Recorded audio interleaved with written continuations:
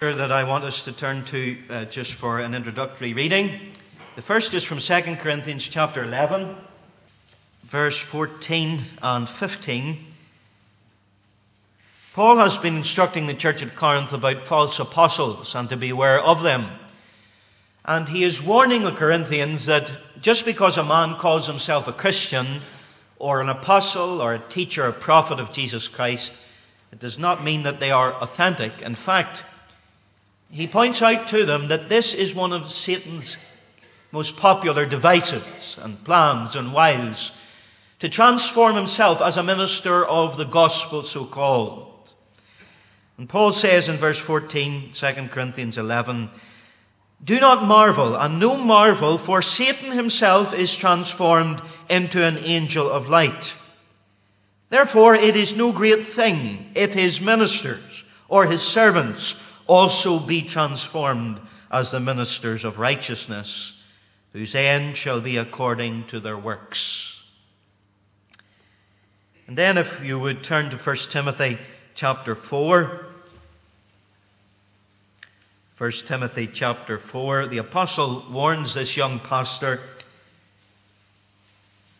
of how in the latter times some shall depart from the faith. And as we looked at Roman Catholicism a fortnight ago, we saw from Jude verse 3 that this faith was once and for all delivered to the saints.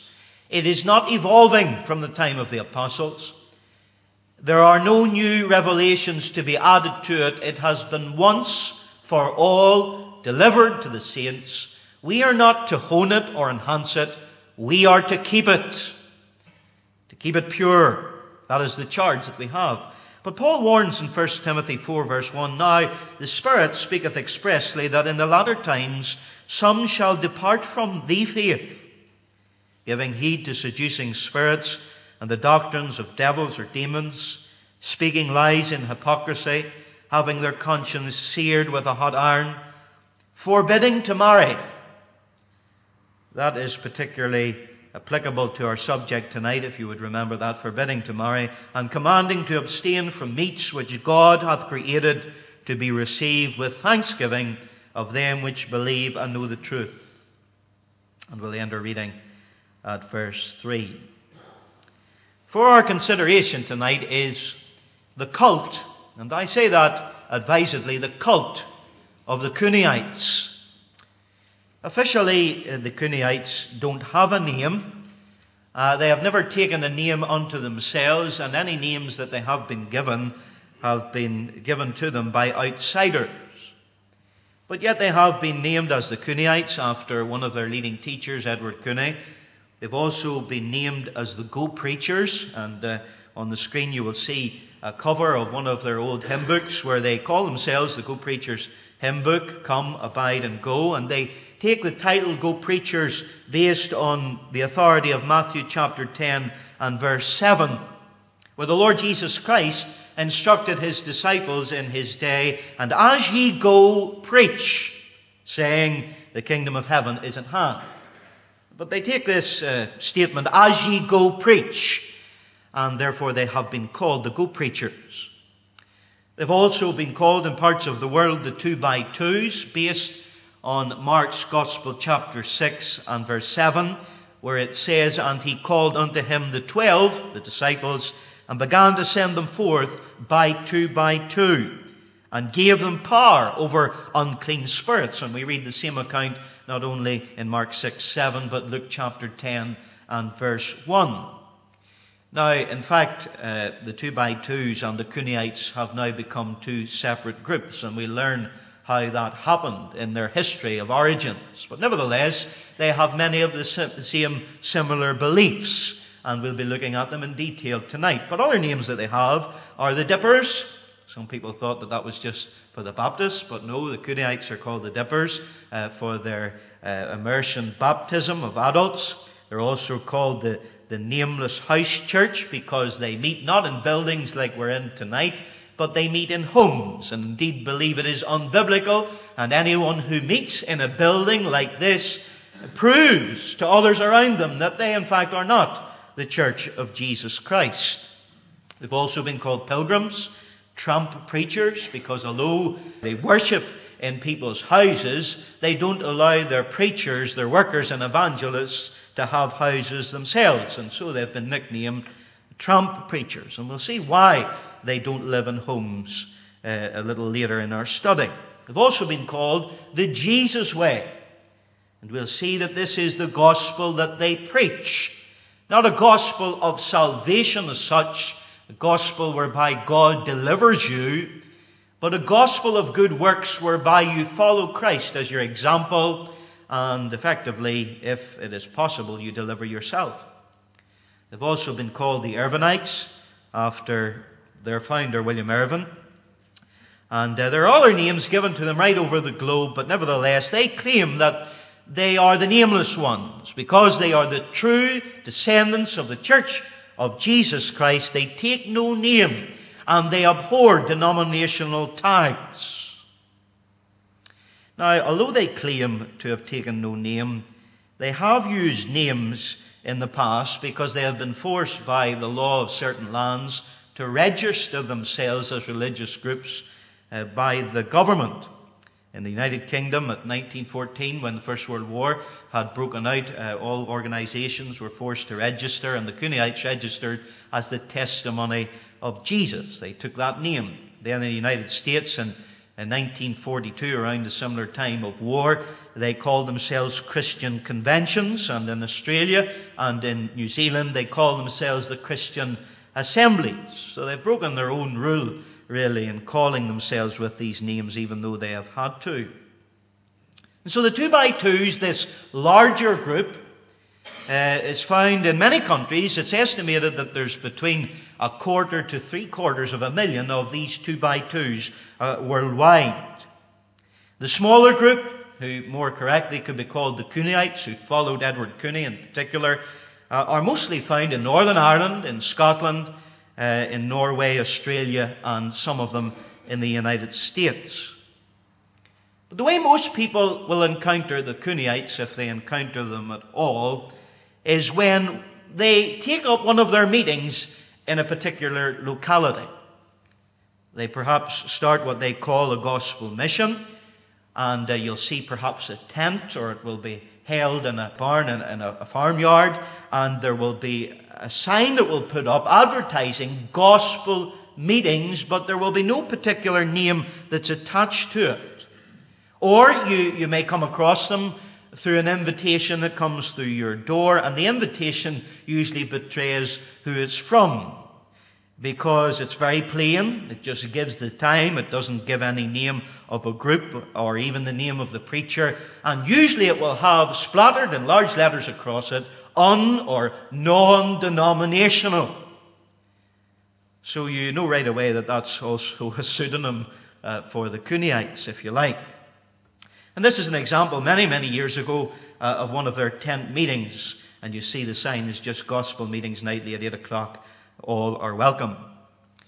And on the run-up to these meetings, it's been testified right up to accounts that I've read up to the year 2000 that the preachers during these missions might visit local churches in the vicinity where they're holding their evangelistic crusade. And when they arrive in that place, they will sit in the church right throughout the church service, and then afterwards they will actually give out leaflets and invitations to the meeting.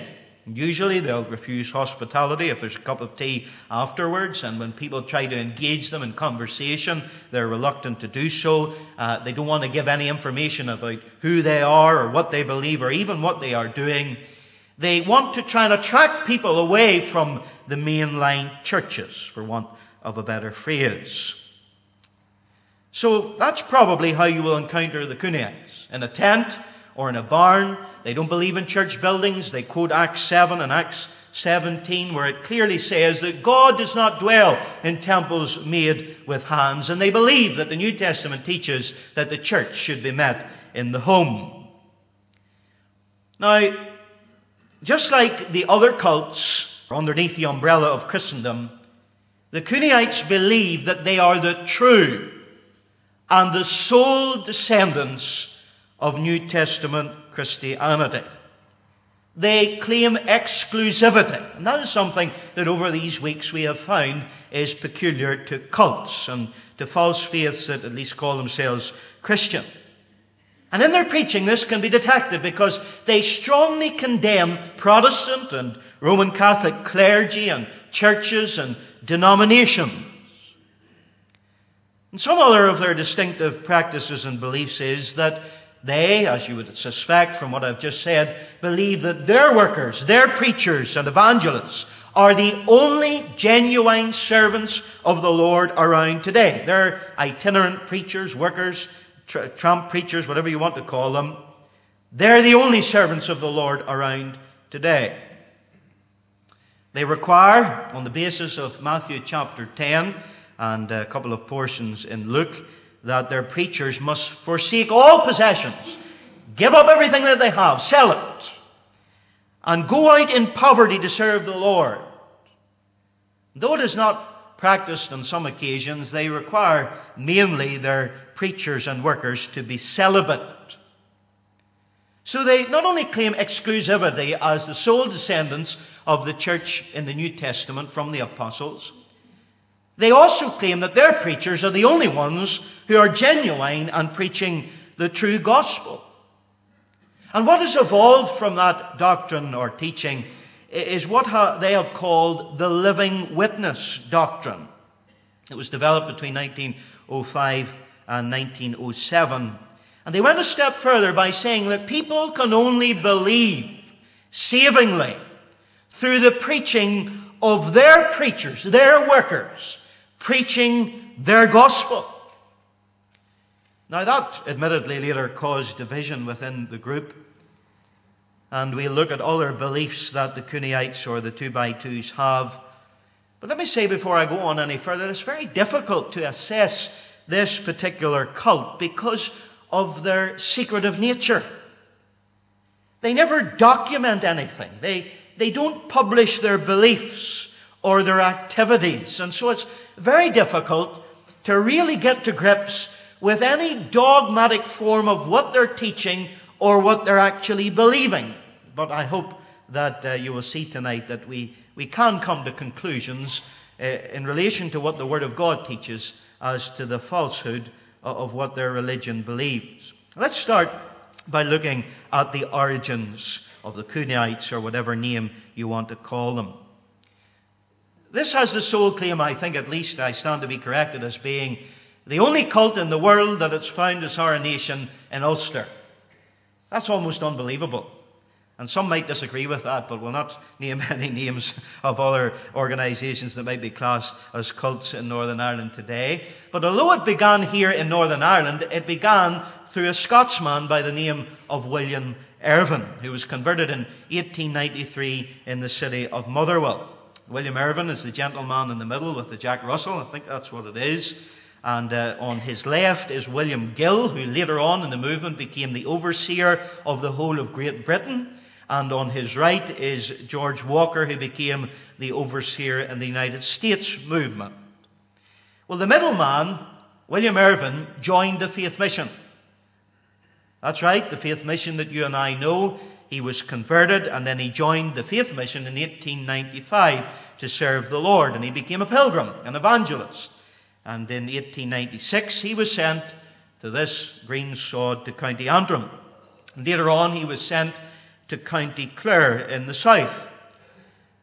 And to all intents and purposes, the records about his ministry are that he was a very strong believer.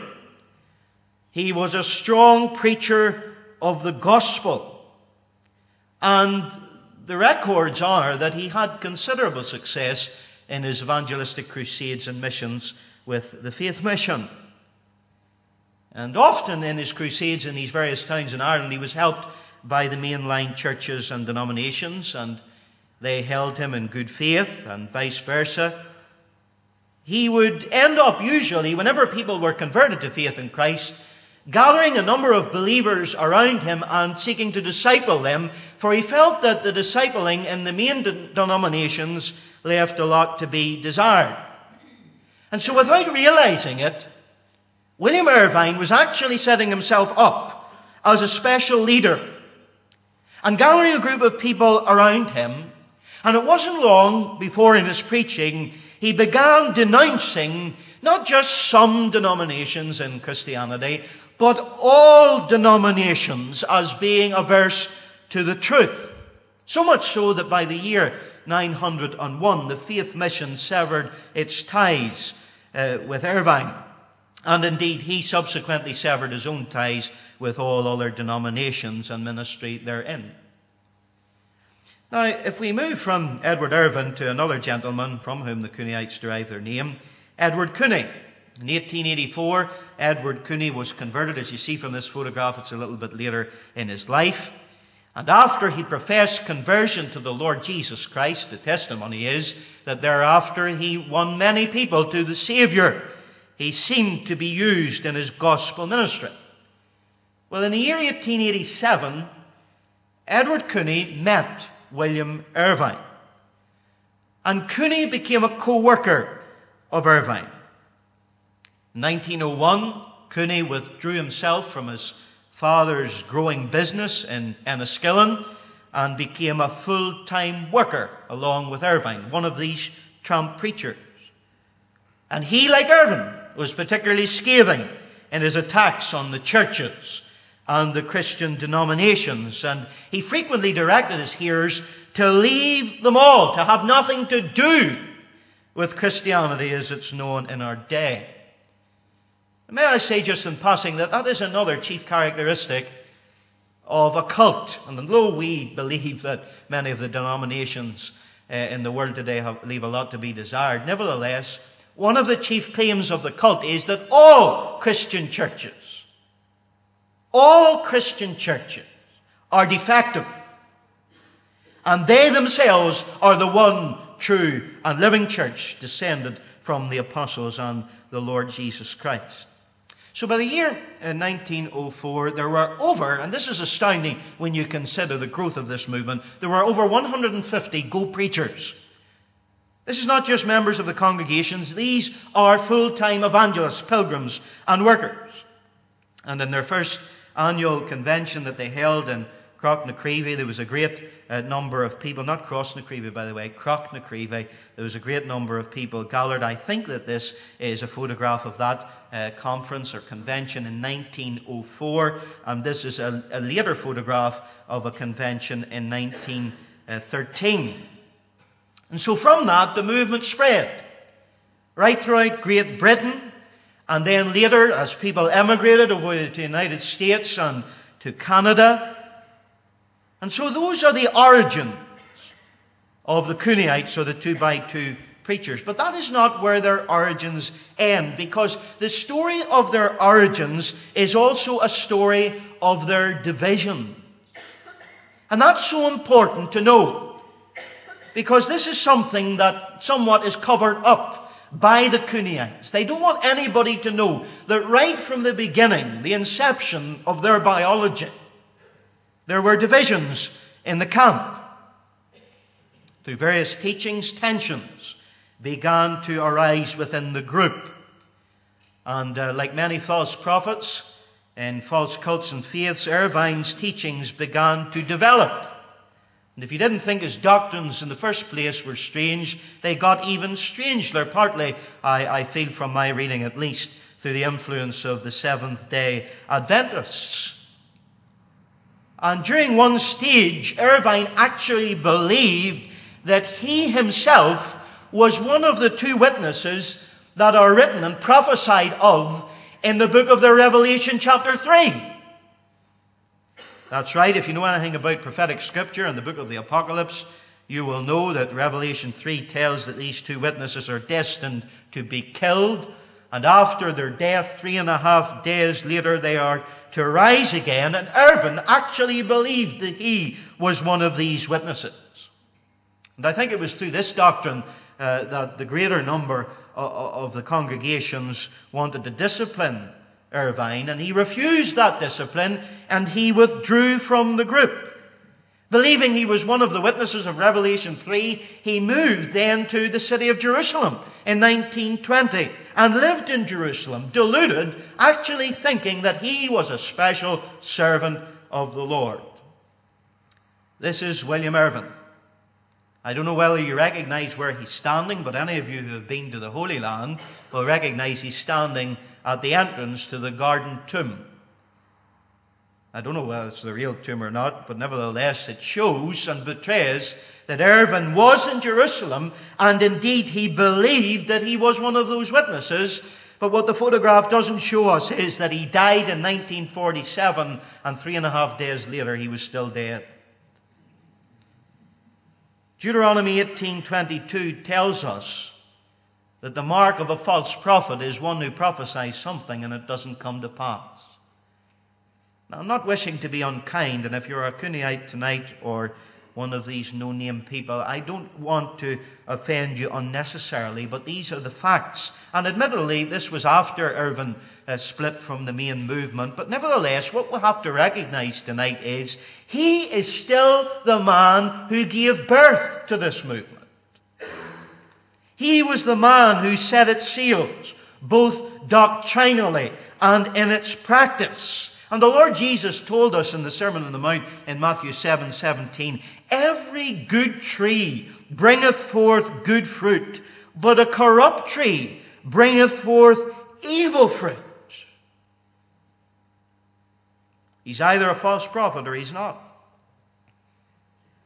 That is William Irvine. If we turn our attention for a moment now to the divisions that involved Edward Cooney.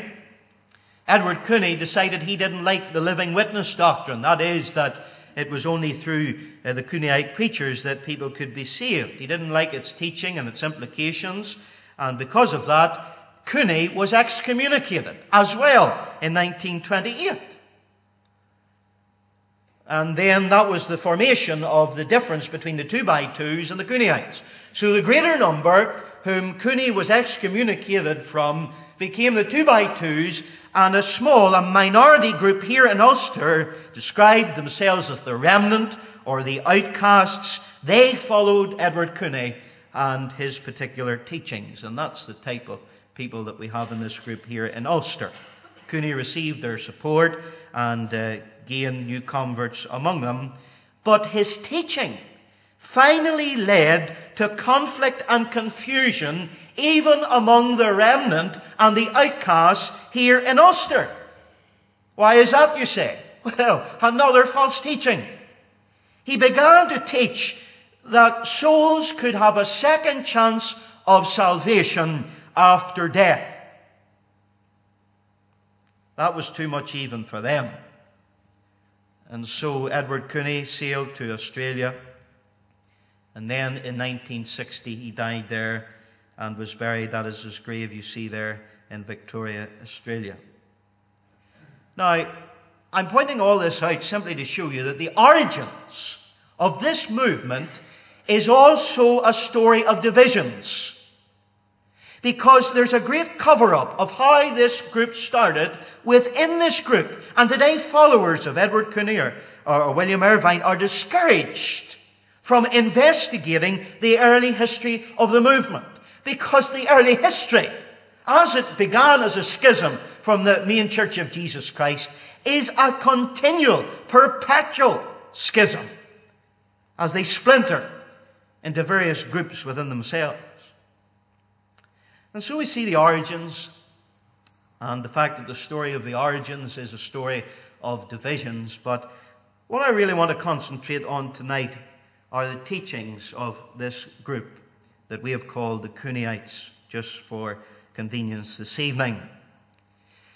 The teachings of this group mainly come from Matthew chapter 10. If you would like to turn to it, this is the basis that William Irvine based his teachings in this group upon. These are the words spoken by the Lord Jesus first to his disciples. He also based it on the text of Luke 9 and 10, but we'll concentrate, for the sake of time tonight, on Matthew chapter 10. And we read there in verse 9, Jesus said, "Provide neither gold nor silver nor brass in your purses, nor scrip for your journey, neither 2 coats, neither shoes, nor yet staves, for the workman is worthy of his meat." Now, the Lord Jesus Christ spoke this to his first followers. And Irvin took these two verses of Scripture out of Matthew chapter 10 and the context that they're found in that we'll deal with in a few moments later. And he developed a band of men around him, a band of followers who went preaching 2 by 2. That's why they're called the 2 by 2s. And they preached the gospel that you ought to follow the Lord Jesus Christ. That he is our example, and therefore their gospel became known as the Jesus way. And these tramp preachers lived in poverty.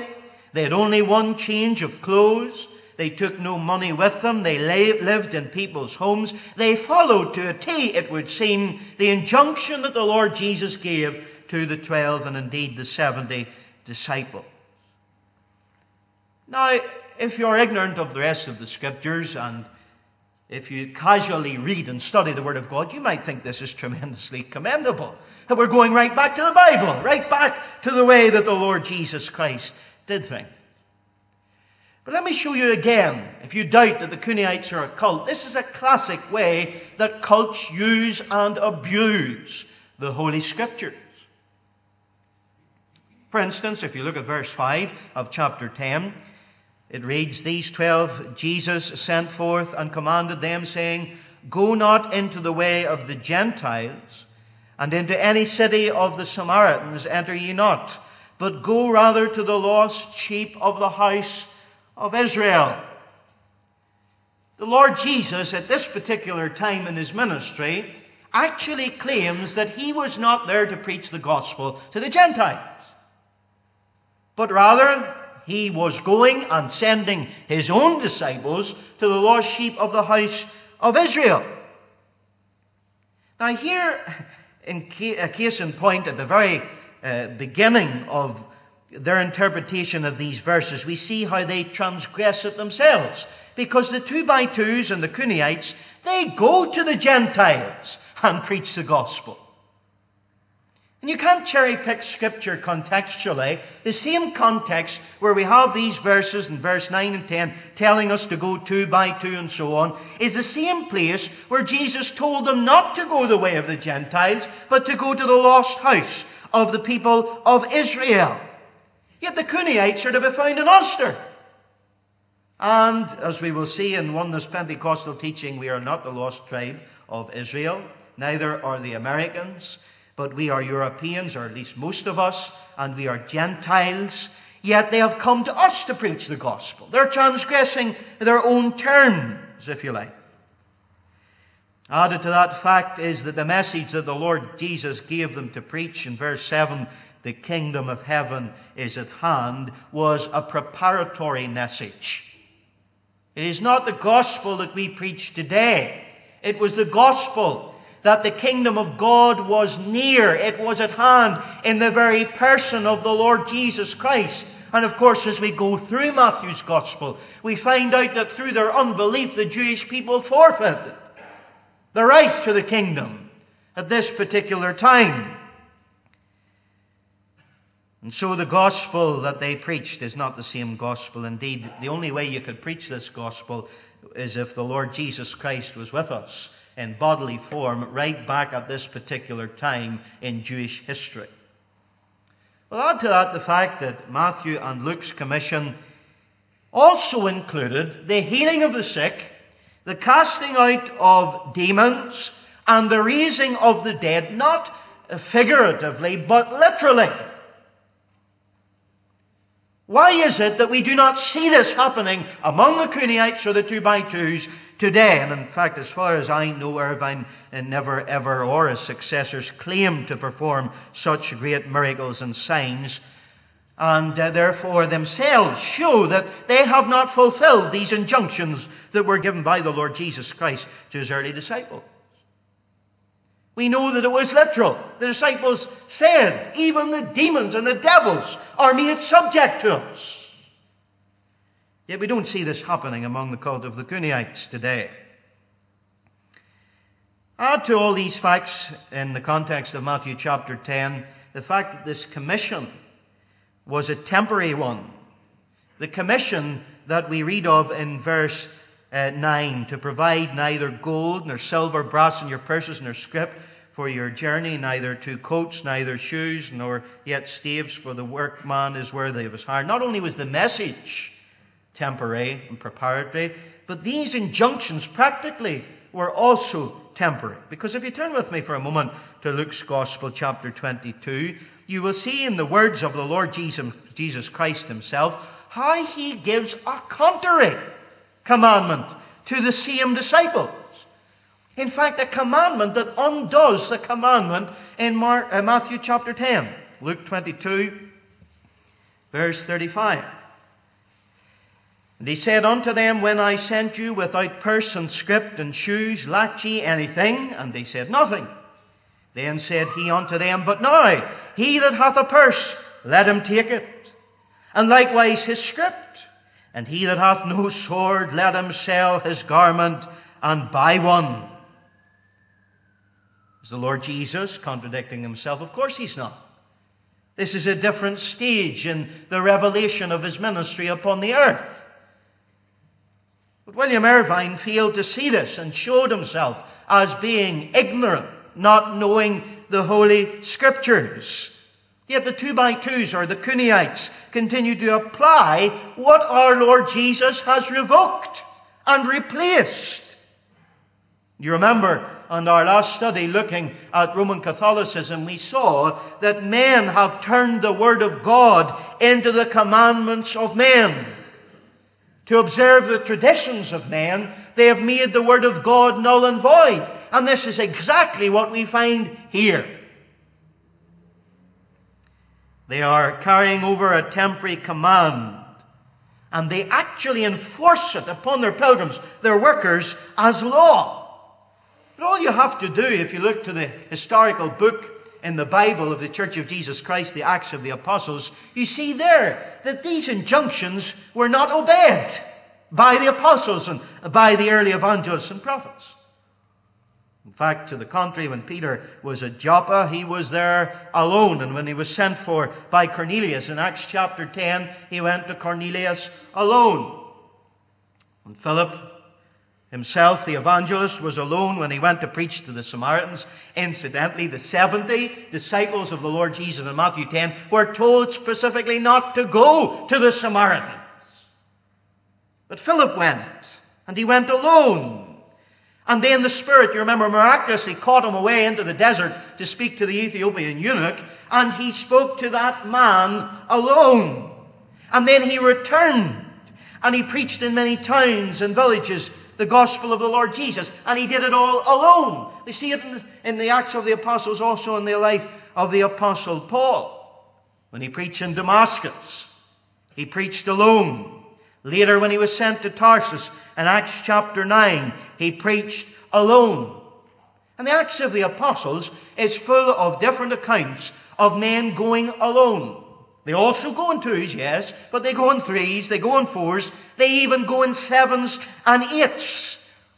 Because the Lord Jesus' last commission that he gave in Matthew 28, to go ye into all the world and preach the gospel to every creature, baptizing them in the name of the Father and of the Son and of the Holy Spirit, teaching all nations what he had taught the disciples. There are no rules, injunctions, or principles laid down as to the number of people ought to go in evangelization of this world. So I think you can see that the very basis of the Cooneyites, or the 2x2s, is a dubious one. In fact, it is a false one in the interpretation of the Scriptures that they use as their proof texts. As I said earlier, there is no statement of faith. And that's why it's so difficult. You can't go down and say they believe in number one category of faith and declaration of doctrine, this, that, or the other. It's not clear. And in fact, they will even claim that they don't have doctrine. Now, that's staggering to me. But nevertheless, we can observe from their practices and from what they preach certain obvious trends of beliefs that we can clearly say are doctrines in this faith. As I've already said, they believe that they are the only one true church. They are a direct historical continuation of New Testament Christianity. Now I ask you, you be the jury. What is your verdict tonight? You have heard about their origins. William Irvin, Edward Cooney, William Reed, that we haven't mentioned yet. Do their origins sound as if they are the origins of the church right back in Acts chapter 2 on the day of Pentecost? Or did they begin in the 1800s? And in fact, when you look through the whole of church history, you find that there is no record of any group like the Cooneyites until the 1800s. And right away, that is a false claim. They also claim, as we have said, that their preachers are the only true witnesses. And later on, this living witness doctrine came that told that it was only through their preachers that people could believe. And witnesses in the meetings of the Cooneyites testify how that they actually preach that the Bible is a dead book. That's right. That God's Word is dead. And it does not come alive until their preachers, and their preachers only, take it up and preach it forth. Let's look at a verse or two. Let's look at 1 Corinthians 3. Because God's Word clearly testifies the opposite. 1 Corinthians 3 and verse 5. Paul, writing to this church, says, "Who then is Paul?" Remember there were factions there? They weren't Cooneyites and Irvinites and Reedites, but they were Paulites, Cephasites, Apollosites, and Christites. And so Paul has to address these factions in what should be a unified church. Who then is Paul? Or who is Apollos? But ministers, by whom ye believed, even the Lord gave to every man. I, Paul says, have planted, Apollos watered, but God gave the increase. So then neither is he that planted anything, neither he that watereth, but God that giveth the increase. Now that's very clear. That the ministers of the gospel, though we must be holy, and though we must become the gospel of Christ, and be worthy of the calling wherewith we are called. It doesn't matter that because of the grace that calls us as ministers of the gospel that sin could abound in our lives. Far from it.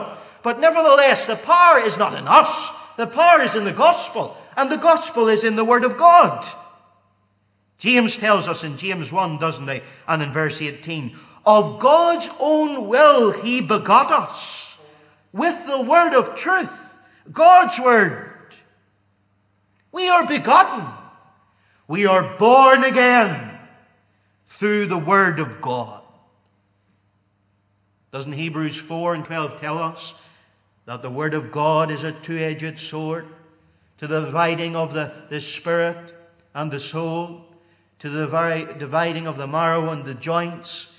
It is the discerner of men's hearts. He is the God who gives that word, the God with whom we have to do. But here's the phrase that I want to give to you. It said that God's word is quick. That is an old-fashioned word for living. This is a living book. The living word. It is not dead. In fact, how many men right down to the Reformation and before have come to the knowledge of salvation by grace through faith when a preacher hasn't been within 1,000 miles away? They've just read the Scriptures. Sola Scriptura. Indeed, I was reading today that Charles Wesley came to knowledge of salvation through reading Luther's commentary on Galatians chapter 2 and verse 20. And John Wesley, his brother, came to Christ through reading the preface of Luther's commentary on the book of Romans. The Gideons will tell you, and there's some Gideons perhaps here tonight, how people in a hotel room or in a taxi or on holiday have just read God's words. God's word has brought life. Peter said in Peter 1:23, we are born again of the incorruptible seed of the Word of God. Now, I think that's quite clear, don't you? It doesn't matter. And some of these people are very good people, very charitable and moral and ethical people. And I commend them in many respects for their mannerliness and their neighbourliness and their friendliness. But that does not dilute the Word of God. God's Word says to the contrary of their teaching.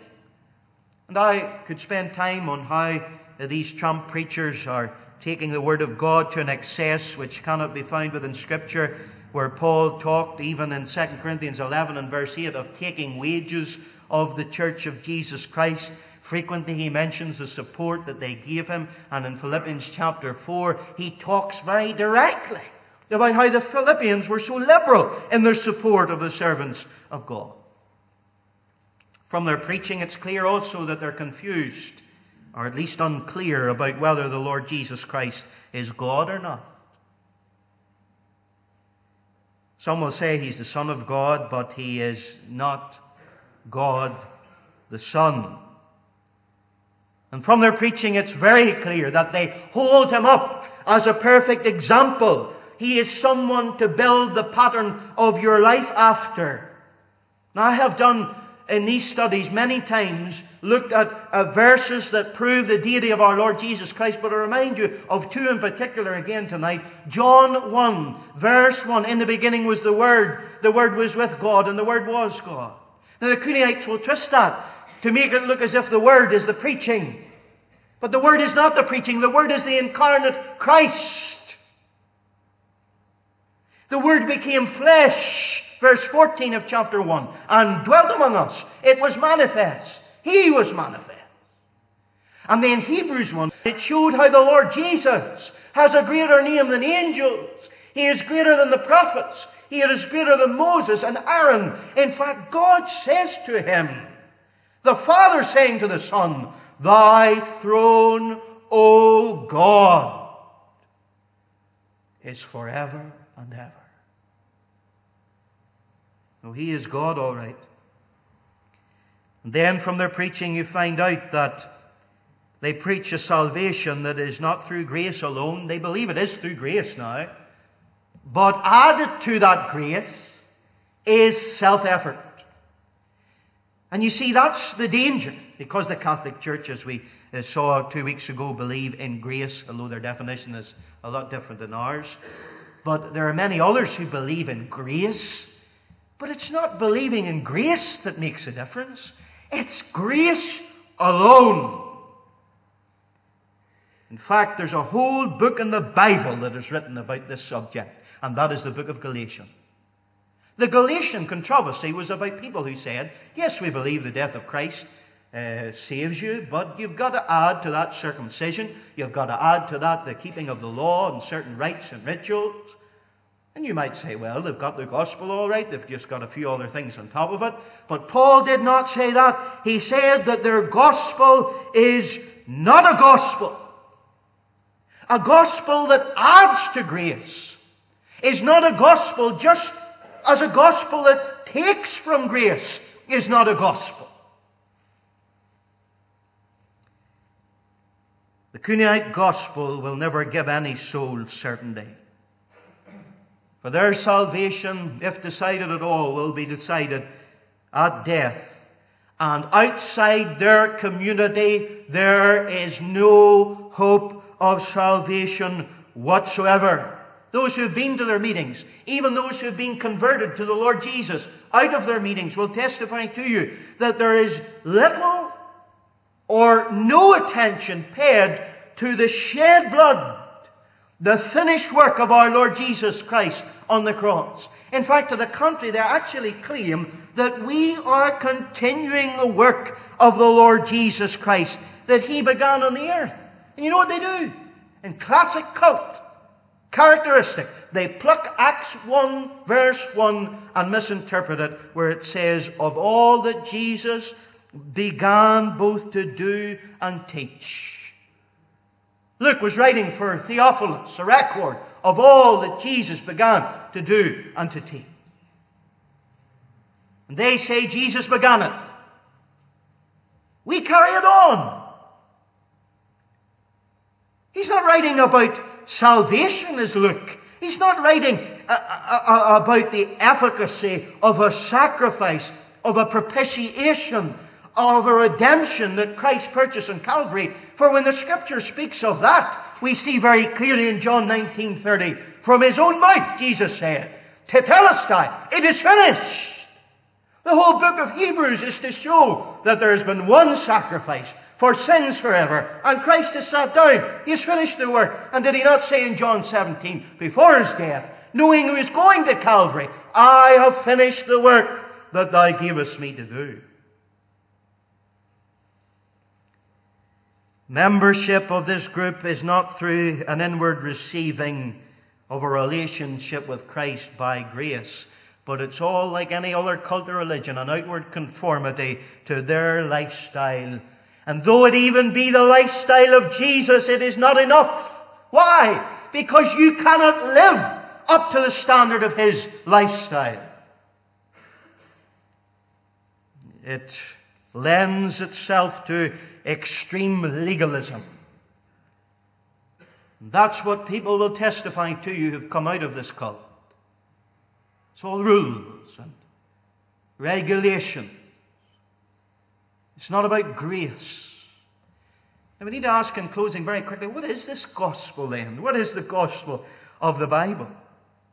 Well, the good news, gospel, is of the finished work of redemption that our Lord Jesus accomplished on the cross unto God.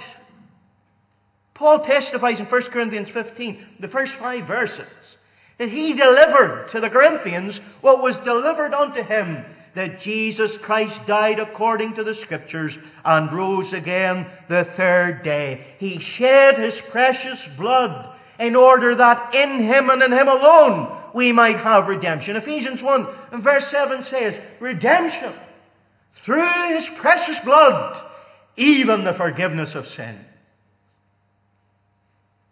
How do we benefit from that gospel? Well, the Bible is equally as clear. Romans 5 and verse 1. Therefore, being justified by faith, we have peace with God through our Lord Jesus Christ. Ephesians 2, 8 and 9. For by grace, unmerited gift of favour, are ye saved through faith. That not of yourselves. It is faith that embraces grace. It's your faith and faith alone in Christ that will save your eternal soul. And you are justified by an act of God. Paul said in Romans 8, it is God that justifieth.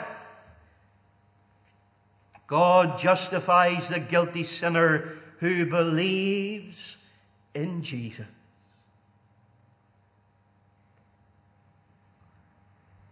Righteousness is not within our gift. It is not within our ability. Isaiah says that our righteousnesses are filthy rags in the sight of God. And if we are to be in the presence of God one day, we need to have the righteousness of God. And the righteousness of God is found in Christ. And here is how we are justified, the Bible teaches. God on the cross imputed, gave to Christ the punishment of our sin, so that by faith in his death there can be imputed unto us the righteousness of God in him. That's the gospel. Romans chapter 4 says, therefore it is of faith, that it might be by grace, to the end that the promise might be sure to all, but for us also, to whom it shall be imputed, if we believe on him that raised up Jesus, our Lord, from the dead. God's righteousness is imputed to us by faith. Galatians 3:2. This only would I learn of you. Received ye the Spirit by the works of the law, or by the hearing of faith? In fact, in chapter 2:21, he said, I do not frustrate the grace of God. For if righteousness come by the law, then Christ is dead in vain. In other words, what was the point of Christ dying and suffering the wrath of God and having your sin imputed to him, if you could get there by the works of the law? Paul said in Romans 11, and if by grace, then it is no more of works. Otherwise, grace is no more grace. But if it be of works, then it is no more grace. Otherwise, work is no more work. It's either grace or it's work. And praise God, it's grace. Amazing grace. Jesus was asked by legalistic people in his day, what shall we do that we might work the works of God? Jesus answered and said unto them, this is the work of God, that ye believe on him whom he hath sent. Jesus did say, I am the way, but it wasn't the way to follow his example. For when Jesus said, I am the way, he was going to the cross. And then he was going to heaven to prepare a place for us. And he did not say, my example is the way, or my teaching is the way, but I am the way. And to be with God, you must be in me through the work of the cross and the power of his resurrection. And no apparent holiness of life, whatever that may be, can compensate for the preaching of a different gospel. These are nice people, they're good people, but they preach another Christ. They preach another message. And Paul said in Galatians that anyone who preaches another Jesus to you, though they be an angel from heaven, let them be anathema. This movement bears the marks of a culture, the authoritarian leadership, secondary matters that are elevated to positions of primary importance, an exclusive self-centeredness, that they alone are the people, how they've distorted the gospel and the Great Commission. This is characteristic of cults. But can I shoot an arrow of warning across everyone's bow here tonight? Because all of us are in danger of this. Walter Martin, who wrote that great book, The Kingdom of the Cults, said this, and I think this is a tremendous statement. A cult is, I quote, a group of people gathered around someone's misinterpretation of the Bible. Did you hear that? A cult is a group of people gathered around someone's misinterpretation of the Bible. Friends, Paul said, study to show thyself approved unto God, a workman that needeth not to be ashamed, rightly dividing the word of truth, and shun profane and vain babblings, for they increase unto ungodliness, and as the end of the age comes, they will increase the more. Need I say, therefore, how important a meeting like this is?